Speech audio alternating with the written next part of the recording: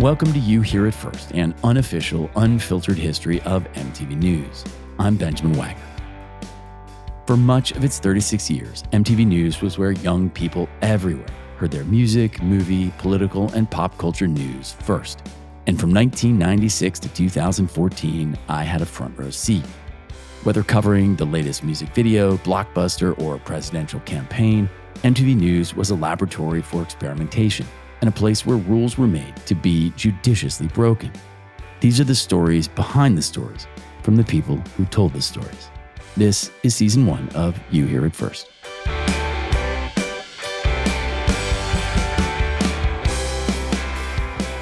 For a particular brand of New Jersey teenager who loved the Backstreet Boys enough to haul into Manhattan just to catch a glimpse of the quartet waving from MTV's Times Square studios, there may be no greater Cinderella story than Christina Garibaldi's. For nearly a decade in the mid-aughts and early teens, Christina lived the dream. She started as an intern while still an undergraduate at Marist College, was hired as an assistant after graduation, and quickly rose to the rank of segment producer before being tapped to be an on-air correspondent. Before decamping to Us Weekly in 2015, Christina interviewed all of her childhood faves, from Britney Spears and Taylor Swift to Katy Perry and Selena Gomez, plus up-and-comers like Ed Sheeran, One Direction, and Austin Mahone. She co-hosted numerous video music and movie award pre-shows, co-created Live from MTV, and much, much more. And these days, AJ, Nick, Howie, Brian, and Kevin all know her by name. This week, Christina remembers Taylor's first interview, dabbing Ariana Grande's tears, warming up a prickly Avril, dealing with a very late and very non-present Justin Bieber, and the timeless advice she received from MTV News legend Sway Calloway just seconds before going live at her first VMA.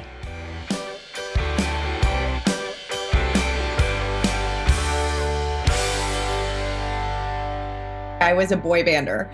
I was Team Backstreet, so I would come home every single day from school. I would pop in my tape on my VHS, hit record, and see who was the number one video on TRL. My sister and I had Backstreet posters all over our walls, and that was my dream, to be in Times Square with Carson and counting down the videos. I mean, I grew up, I went to all the Millennium Tour, the Black and Blue Tour, the Celebrity Tour for NSYNC. And so I was definitely swept up in that phase. So I was definitely all pop culture all the time. Britney, that was me. So to be in Times Square and to feel that energy from all those people, I felt that. And that's where I wanted to be. And I was like, that is the mecca of music. That is the mecca of boy bands. When they had to black out the shades in TRL because there were just so many people there. Yeah. I was like, I want to go there. My mom was like, absolutely not. So I couldn't get there, but that's where I wanted to be.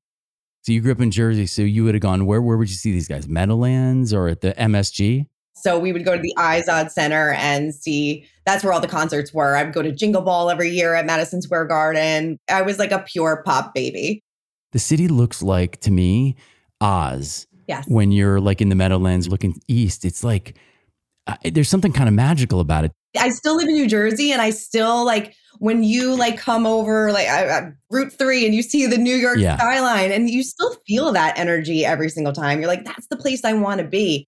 My senior year of college, I got an internship, and I literally logged tapes every single day for hours upon hours. But it was also such a great homework or a learning experience doing that. Yeah. No, even though you're hitting play, typing, rewinding, typing again. But I got to watch John Norris, Sway, Suchin, Gideon, everybody was doing their interviews. And I was like, oh, wow, they ask questions like that. They approach an interview like this. And so I was learning as I was logging these tapes, and everybody was like, oh, this is so monotonous and boring. And I was like, no, this is fascinating. We get to see these people, the best of the best, do this. And we're right in it. And the logging the tapes for the uninitiated is basically transcription. It was transcribing these 30, sometimes hour-long interviews, sometimes shows too. So, because now you can just put it in a system and it'll automatically do it for you, which I really wish they had back then. But yeah, this was part of the job, and it was part of the learning experience. And That's where I fell in love with MTV. What was the journey to flipping it into a day job, to I'm guessing a PA role or? No, I was actually the first executive assistant for Ryan Croft. Oh, okay. All right. He was a supervising producer at the time. Sean Lee was also a supervising producer at the time. And Rob Mancini, who was the managing director at the time, I think it was his title, or editorial director. Yeah. So I was their first assistant, and they couldn't have been nicer. And they were just, they didn't know. They had never had an assistant before. So like, just do this, do that. Come on a shoot with me. I'm like, are you sure? And they're like, yeah. And like, they were so nice because they encouraged me to pitch ideas. They encouraged me to sit in on edits, to sit in on shoots, and saw it more as a stepping stone for maybe the next part. And then it eventually turned into a PA producer role because I had so many different roles before I transitioned to doing some on-camera stuff. It helped me tremendously in being the type of host that I was, the type of interviewer that I was, because I was obviously learning from the best, but it just gave me so many different hats to wear that it just really helped me kind of hone my skills, I thought. You're ultimately a reporter and a producer, first and foremost, right? Mm-hmm. You 100% are. Like, you are writing your scripts, you're writing your questions. Like, obviously, you're working with a producer. I worked with Corey Midgarden, who, oh my God, one of my favorite people of all time. Like, we were kind of partners. We called ourselves the C team. So we were partners in crime. And like, we would work together to come up with like, you know, fun ideas, fun concepts for shoots and things like that. So we always were working hand in hand. But yeah, a lot of the responsibility does come on the host too. I was writing, you know, scripts, writing the questions, and really making it my own, which was important to me too. Like, I just don't want somebody handing me something. I want to feel like I did the work. So that was always very important to me. What is one of the first stories you remember championing and sort of getting across the line and feeling really great about as a producer? So I was also the news producer for TRL. And you were there, right there in the studio. I was there in the studio. So I would run down our tapes and things like that. But I don't know why we were doing like celebrating like high school students or something like that. And there were these high school students in like Jacksonville, Florida. So we flew down there, we did a story with them, and it ended up on TRL, and people really liked it. And it was my first time of like real accomplishment that I saw a story all the way through. And I was like, wow, I pitched something, I shot something, I sat in the edit, and I saw it through. So I thought that was really fun. What was the experience of being in the studio for a young woman who grew up sort of outside of it and wishing to be there? It was kind of surreal. Like, I was like looking down at myself being like, are you supposed to be here? Like, what is your life right now? Like, just walking in the halls and you're passing by like Diddy. And I didn't pass by the Backstreet Boys in TRL. They did come into the MTV News studio at one point, but like, I got photos with like Mariah Carey and Derek Jeter, who was a big deal. But like, yeah, you're passing by these people. And I remember being there for the TRL like big finale when everybody came in. I think 50 Cent was there. I think there was some drama between like 50 Cent and Diddy at that time too. But yeah, it was just a really surreal experience. And as somebody that grew up idolizing these boy bands, like I never would have thought that I would have been in that situation ever. Yeah. And here I am being like, okay, doing prompter for Suchin or teeing up her news package. And it's great. Times Square was a different world in the mid-aughts in the late 90s than it is, I think, today, particularly in relation to Viacom, which has no presence in that space in any meaningful way. What is like the most absurd memory? You know, you mentioned the blackout shades and stuff. Like, what do you remember of that?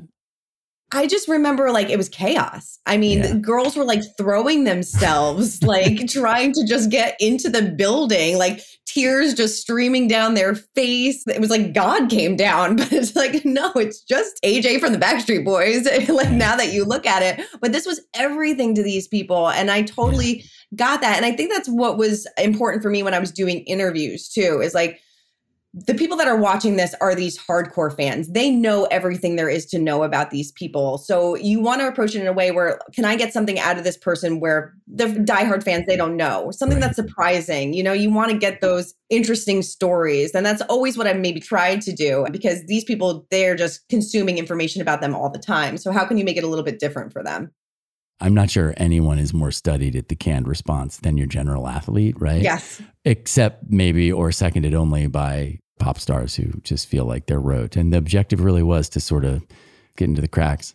And I feel like when artists did come to MTV, like they still felt it too at that point. They were like, all right, I'm at MTV. I made it. Like, I'm going to give you the best interview that I possibly can give. Maybe not always giving those canned responses because this was a big deal. I remember, I think I was the first person that interviewed Ed Sheeran in our building.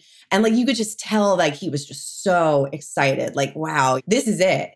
I used to host it was called Live from MTV. Every month we do like a 30-minute live stream show in our news studio. We bring in the fans. Like we tried to like have that TRL vibe to it where we would take fan questions. Our colleague Tamar was in the audience, like asking questions. And we tried to like kind of bring back that vibe. But I remember Ed Sheeran being there doing a live performance and like just like the elation on these fans' faces to get to like ask their idol a question and like me being there, being able to facilitate that. That was just such a cool feeling. I remember, by the way, it won't surprise you, basically saying to Ryan, like, the studio was really expensive, right? Like it was $5,000 to turn the lights on. And so I was like, we have this, like, you know, the newsroom was pretty good looking. And anyway, we all knew how to dress a shoot, right?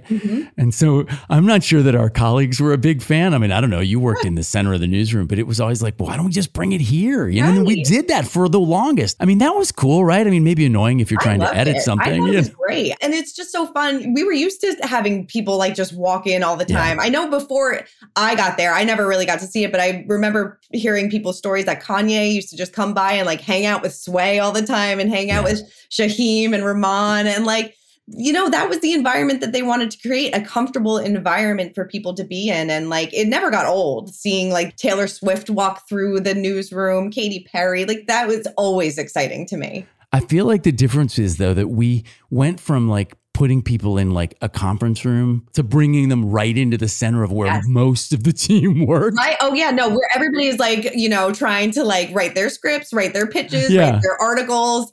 And then there's Ed Sheeran playing, you know, a song. And I'm sure maybe not everybody enjoyed it, but I did. I think we used Kurt's office for like the live stream equipment, right? Yes, we did. We did use Kurt's office for the live stream equipment. You're so right. I haven't thought of that in ages, but that's the, like, I was asking Michael Alex about this idea of like innovation or disruption. Like, I don't remember Dave ever pausing for long. I don't even remember him ever really saying no. Well, that was Dave. I mean, Dave always wanted to try new things and push the envelope. And if it didn't work out, it didn't work out. At least we tried it. And he was always such a champion of everybody and always wanted everybody to succeed and do their best, which was another thing that I really loved about the MTV News family is that nobody wanted to see anybody fail. Like everybody was your biggest champion and everybody wanted the best for everybody. And I felt that too, as somebody coming on camera with little to no experience. I'm sure maybe some people were like, what is this girl doing? But like, there were so many people that were in my corner, especially Dave, especially Ryan, especially you. And everybody just wanted to help and like see you succeed, because I guess if I succeed, everybody succeeds too. And, you know, vice versa. So it was just a really great family to be around. And now so many years removed from it, you have a deeper appreciation for those people. And like, there's so many people that I probably like, I wish that I still kept in closer contact with, you know, because, you know, life evolves and, you know, you move in different directions, but it really was such a close-knit family. Yeah. And we're all like in our, you know, 20s, 30s, you know, like we're growing up together. Like this is like my first job right out of college. Like that's amazing. It's amazing. It really is. You mentioned Dave being so supportive. Maybe one of the scariest things I remember, and I wonder if you were actually holding the mic flag, is we did a live stream in the newsroom with Britney's manager, Larry Rudolph. And for whatever reason, it went sideways technically. And I remember hearing over the open hand mic, all right, cut it. Let's end this right now. And being like, oh shit. Like, but that's it. I mean, which is pretty good for a group of people who, like, it's one thing, I think, to take risks when you're shooting tape or drives, right? And you're in the field. It's a different thing when you're live and you're like, I don't know if it goes sideways because we're just using a laptop to broadcast to a couple 100,000 kids. It's so true. I don't know if you remember, Josh would know better than I did, but Josh, I think he was sitting down with Nicholas Hoult or something like that. And they were doing a whole like hour-long live stream. And I think once it was done, whoever was manning it was like, I didn't hit record. And everyone was like, no, we can't. But whoever he was speaking with, I think it was Nicholas, was so kind. They redid the whole thing. But like these things happen. And you know what? It's so funny. I remember like my first VMAs actually on the red carpet. And I used to, before I was on the VMAs, I used to be Sway's floor producer. Right. And I mean, talk about a masterclass in hosting, because like you learn everything from Sway, and he couldn't have been more supportive of me as well. And I remember he like took me to the side. He's like, you're going to do great. I'm here for you. Like, ask me anything that you need. And he's always like, remember, before the camera goes on, and I say it to myself every time, he goes, fuck it, we're doing it live. There's nothing that you can do about it. So like just have that mindset and just being like, whatever happens, happens. You'll flow with it. You'll go with it. And that's, even to this day when I do things that are live, I'm like, F it, here we go. Talk us through that pivot to camera. So this was after Suchin had left and Kim Stoltz had left as well. So there wasn't a female presence. We were doing a big Fashion Week marketing ad sales campaign. The client was like, oh, maybe we'll have like a model come in and do a guest host. And it didn't work out. So we were like down to the wire. Like, I think Fashion Week was like in 2 days and we needed somebody to be on camera. And I remember Ryan just coming by my desk and be like, Gobo, you want to give it a try? And I was like, sure. Like, what am I going to say? No. So that was like my first on-camera experience. It was backstage at Betsy Johnson. I did a Betsy Johnson shoot. The marketing team seemed to enjoy it and seemed to approve. And then like nobody told me to stop. So I was like, I'm just going to keep going. And then it kind of just like snowballed from there. I think like in the beginning, I did do a lot of ad sales and things like that just to like get like a little bit more comfortable. And then I would do like the on-camera shoots and things like that. But yeah, no, it was a challenge. I had just done my college television station on camera. That was pretty much my only experience. And then you're coming in and you are next to Sway and you're like, can I do this? Yeah. Every time I did a shoot, I was like, oh no, they're going to tell me to stop. They're going to tell me that like, that was it. I'm done. And I just remember, just kept going. And I kept trying to like master my skills and hone my skills and be as prepared as I could possibly be so I wouldn't screw it up, because this is like, honestly, a once in a lifetime opportunity. Like this doesn't happen to everybody. And I was totally aware of that at the time. And I still am. Like people would kill for that job. And I did not want to disappoint anybody, because you are holding the name of MTV. Like that mic flag means something, and it meant something to me, and it still does. But I would just get myself so worked up and so nervous, especially for like the VMAs and things like that. And like, yes, I messed up. And yes, I wish I can go back and do things over again. But wow, like what let's just throw you into the wolves and see what happens.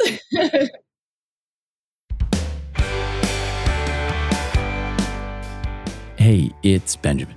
In our post-pandemic world of hybrid work, heightened performance expectations, global unrest, and economic flux, there is a lot to manage, and most of us need all the help we can get. My company, Essential Industries, is a boutique coaching and consulting firm specializing in individual and organizational strategy, communications, and collaboration. If you, your team, or organization need help creating, innovating, communicating, or collaborating effectively, facing uncertainty with competence, or leading meaningful transformation, visit benjaminwagner.com or email me at benjaminbwagner@gmail.com right now. I'd love to help. Now back to the show. When do you remember a moment on a shoot when you just laughed the hardest? The colleague experience is probably where I laughed the hardest. The best parties, I'm sure you can agree, was the night of the VMAs. Once it was over, everybody just kind of let loose and we're like, thank God this week is behind us. And we just had like the best time. My favorite shoot of all time, bringing it full circle to the Backstreet Boys. We had the Backstreet Boys in for a Christmas segment. We wrote like a Christmas story and they like reenacted it with me. Then they had a mistletoe. They all gave me a kiss on the cheek. Boy. I have it. My mom made it for me. She like printed it out on a photo. It's an ornament now. It hangs on my tree every single year. And that was probably one of my favorite shoots of all time. We did Halloween, like spooky stories with The Wanted. I was one of the first people to be there with Taylor Swift when she first came in for the very first time. And she was lovely. Hugged every single person in the room and just said how appreciative she was to be there. And is that like Red era? No, this was like first album when she was just coming up. And I did interview her again with Red.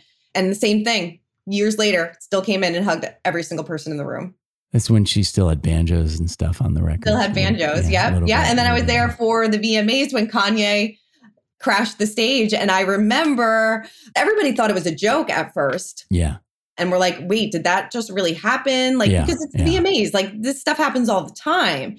But I remember walking out of Radio City, like going up like a stairwell. And I remember seeing Dave talking to Kanye. And Dave was like, I think it's time for you to leave. Like you need to remove yourself from this building. And I'm like, I'm going to remove myself from this situation because I don't want to get involved. Yeah, at Radio City, my memory is, and I don't know how I was in the room. I was stationed on the marquee, which was a ridiculously cool gig. Yes. Like, I mean, it was not in the center of the action, but that was what made it interesting because I was standing on the marquee at Radio City for like 3 days, But some reason I was inside and I watched it and I followed Dave out also.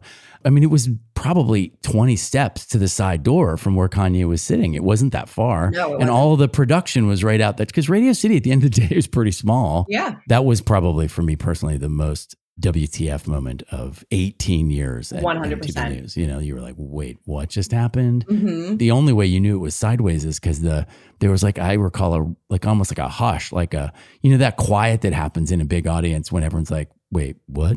Yeah. No, and I kind of remember like almost like the same thing happened to the newsroom when Michael Jackson died.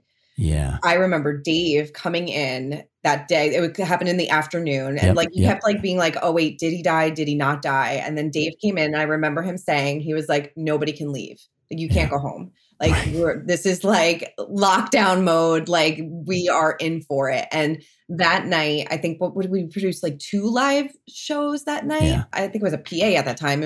I was fairly new, but I just remember being in awe, being like, I can't believe this team pulled this together. I mean, I think we walked out of there at like 3:00 in the morning, but that definitely was a moment that definitely stood out to me too, because it was just like one of, if not the biggest music story to happen while I was there.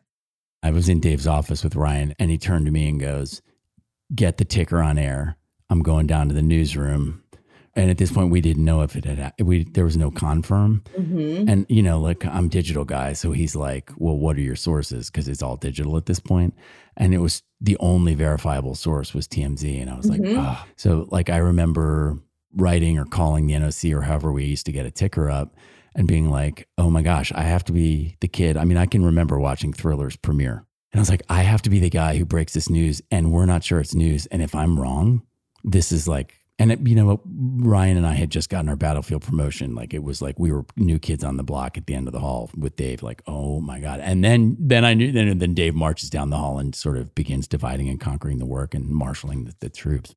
It was one of the scariest lever pulling moments of my career where I had to like pull a lever that had a consequence. And at the moment that we pulled the lever, we were honestly just betting. You know what I mean? I didn't know any of that either, So even hearing that, like the weight of that must have been like, oh my God, right? Like that's like a make or break it moment for you too. Well, during that time, I would say to my wife a lot, like, babe, I'm running like a national news team here. And I think she would kind of roll her eyes. And I get that. And I think even when others outside of MTV News would think about it, you'd be like, oh, it's like pop culture news. Like, what's the big deal? And first of all, I think that just takes it out of its historical context. And in 2006, 7, 8, there still weren't a lot of games in town in the way that there were by 2015. But also the legacy of the thing was such, and the breadth of the thing, right? We talked to Obama, we talked to McCain, we tackled real issues. It wasn't just pop culture. No. Even if you were a pop culture expert, you were still talking to pop culture artists about broader cultural and social impact oriented things, right?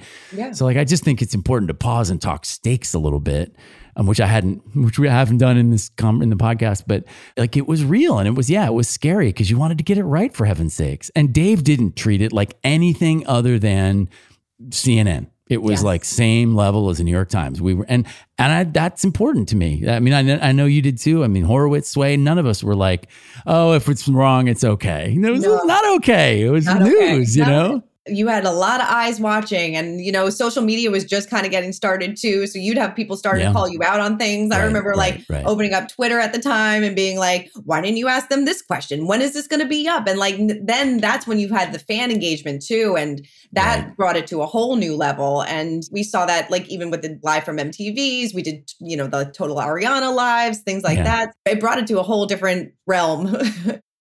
Do you remember a time when you had to kind of build rapport on camera? Maybe someone was a little icy and you had to warm them up and kind of use all your intellect and charm to get them to give you what you needed? Yeah, it was Avril Lavigne. She was my toughest interview. We were fine, off camera. We were chatty. And then once the camera went on, she kind of shut down. And I was like, oh, how do I save this? I just tried, talking to her about things other than music or other than relationships, just random things. And by the end, she started finally warming up and we were able to get over that hump. I'm maybe because she just never met me before. And, you have to dive in and ask these personal questions and things like that. And she could just kind of had a wall up. But I think afterwards, when cameras came down, she's like, that was really great. And I'm like, thank you. I'm I'm so glad that you finally felt comfortable enough to open up to me. And so I thought that was definitely, people always ask me, what was your toughest interview? And for some reason, that always sticks out in my mind. Another really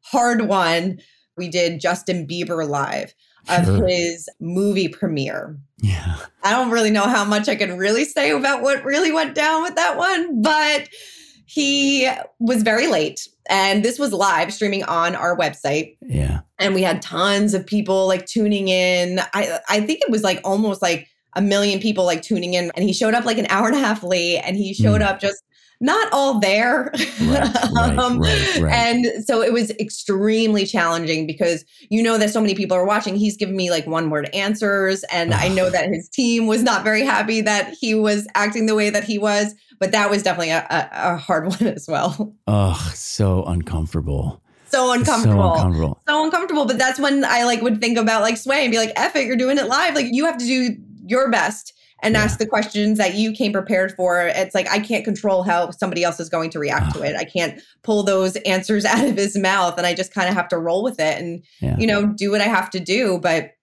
yeah, there's definitely a lot of crazy moments. I remember one moment I was on a plane about to go back home from the VMAs, and I get a call from Ryan. He's like, you have to turn around and come back. I'm like, why? He's like, you have to co-host with Rita Ora, the House of Style recap, because our other host dropped out. It was a celebrity host. Yeah. They dropped out, and he's like, you need to turn around and come back. I'm like, my bags are checked. I'm about to get on the plane. He's like, leave the bags. We'll figure it out. Get back. And he's like, here's the company credit card. Go to some store on Rodeo Drive, buy a couple dresses and come over. And I'm like, okay, sure. Yeah. So that was really a fun moment. I still have those dresses and the shoes. Oh, I love that. To our previous point, I think people think of music and art as light and so forth, and often it is. But also people write about hard things and sing about hard things and talk about hard things, right? So I'm interested in any memories you have of conversations where you got real with somebody. I remember we did a live with Ariana Grande, and we were talking about relationships, and she just started crying. And I was like, oh no, this is not going. I'm I felt bad because I was like, did I get too intrusive? Is she going to hate me right now? And I remember her afterwards, and this was in front of an audience too. People were like, oh no, this is not going well. But I just remember afterwards, she's like, I'm really sorry. This is a fresh breakup. So my emotions are really raw, but I appreciate you. It has nothing to do with you. But that was definitely a moment where I was like, oh, you try to save it as best as you can.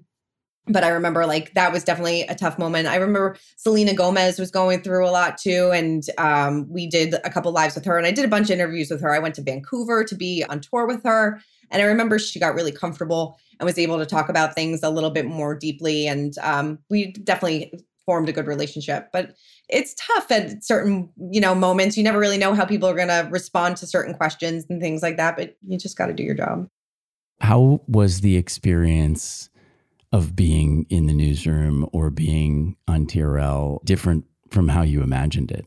I mean, I think it was just electric. I mean, you don't realize how talented the people are. Like when I'm growing up watching TRL, it's just magically there. Like who knows what really goes on behind the scenes, you know? Like I don't know. But being in that TRL studio in that control room, like I remember one time I screwed up something so bad on TRL. Like I was like crying in the control room because I think I don't remember the show, but it was like a news countdown or something like that. And I like that somehow like the numbers or something got messed up. And I remember, oh my God, the director of TRL, she like yelled at me, rightfully so, because I screwed up her show. And I just lost it. I like totally broke down. Yes, Liz. Oh my God. She like sat me down afterwards and she's like, these things happen. I'm sorry about how I reacted, but that was like, it still stings. Like, and now like you always go back and like, I like check things meticulously, but you know, it's an intense environment. It really is. It's like you have to make this show perfect every single time. Yeah. And, you know, even like before I transitioned to host, I would be in the truck for the VMAs. And that is crazy because you're like, all right, go here. We're going to pre-tape this interview. Oh no, this is like, I remember, I think it was like an Austin Mahomes performance and the audio didn't work or something like that. And they had to like redo the whole thing. Like things happen. It's live and it's a really intense environment. But like I said, the people there are like top notch. I mean, when I first started, I was in like the hip hop circle. So I sat next to Joseph Patel, who is now an Oscar winner. Legend. Shaheem Reed and Ramon Duke. Legend. Little legends in the hip hop community. So like, I would just be like listening to these conversations and just being like, these guys are like elite athletes and of their game. It really was. I mean, I can't say enough good things about everybody that worked there. You prompt an insight for me when you say it magically appeared. It's difficult to imagine just how many people it took to do TRL or a full show that's scripted and it's got floor production and multiple cameras and you've lit up the control room or production truck. It's a lot of people. And secondarily, like it's impossible to imagine what those production trucks or control rooms feel like in terms of the speed with which and this sort of universe of available choose your own adventure, like going to camera A through F, you know what I mean? Or pre-tape Z through Q or whatever. It's a lot. And somehow guys like Dave and Ryan, gals like Liz, they could hold it all and just move on a dime. And I found that to be so impressive. Yes. And you, God bless you, would have to be there, you know, with a mic flag in your hand and a camera in your face and someone in your ear. Yes, that was the hardest thing. And like, someone's in your ear because you have a floor producer there. Corey was my floor producer for all the VMAs and they have like a little whiteboard being like, okay, toss to whoever the guest host was, or you have like 1 minute left or ask this. And then, but you have also somebody in your ear being like, okay, you have 10 more seconds or stretch, wrap it. And you're like, do I look at Corey? Do I listen to what's in my ear? What am I talking about with this person? And there's just so much going on at once that like you have to still be like laser focused on what that person is saying to you too, so you don't screw that up. It's a really, it's a high pressure situation, but the best adrenaline rush you could ever experience. What was the best part of the job?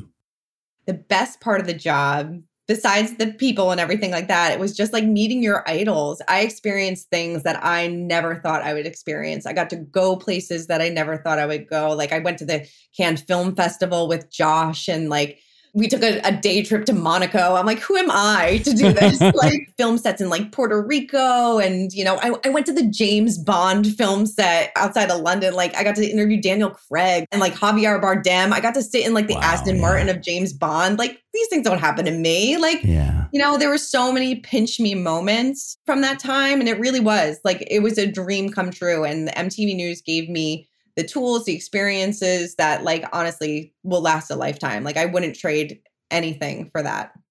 Dave is kind of our Lorne Michaels in a lot of ways. Can you remember an instance where you had a great moment with him? It was before, I think my very first VMAs. And he said to me, because like we were saying before, like I doubted myself, like, why me? Like, why am I here? Like out of everybody that they could have picked across the country, everybody, why me? And so I remember it was before my very first VMAs, like really on the carpet. And he's like, we have confidence in you. You wouldn't be doing this if we did not have the confidence in you and did not think that you would be able to do this. And like afterwards, he said, you did great. I'm so like, we're proud of you. And like, just knowing that, like being like, we believe in you, you can do this.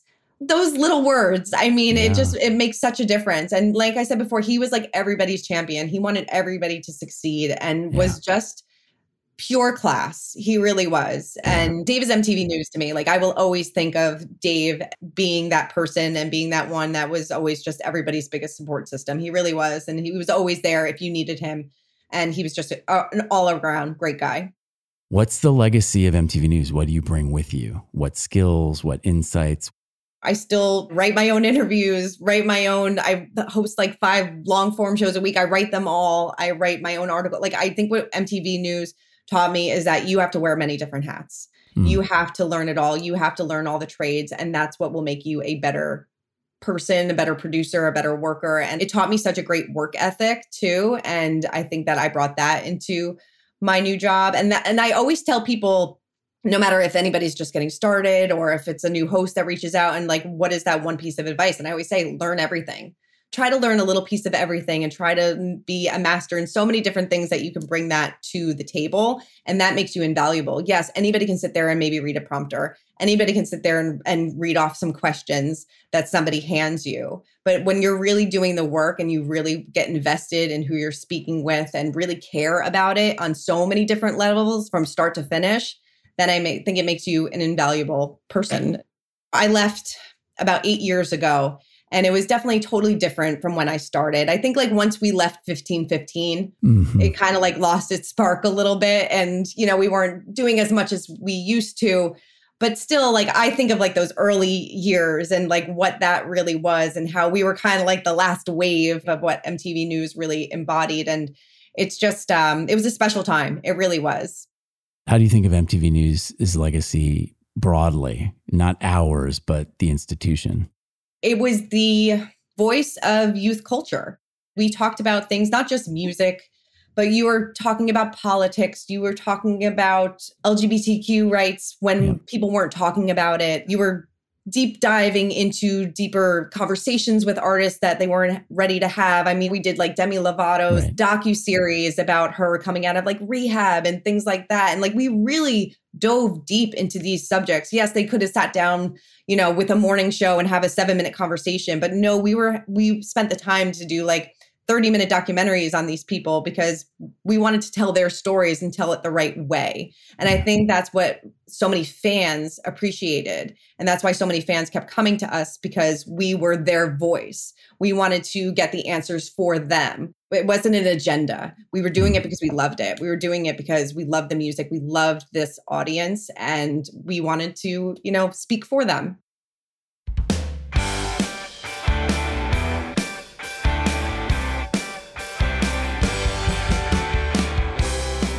You hear it first. An unofficial and unfiltered history of MTV News is an Essential Industries podcast. Please subscribe, rate, and comment wherever you get your podcasts. And visit benjaminwagner.com for more episodes and information on our creative, coaching, and consulting services.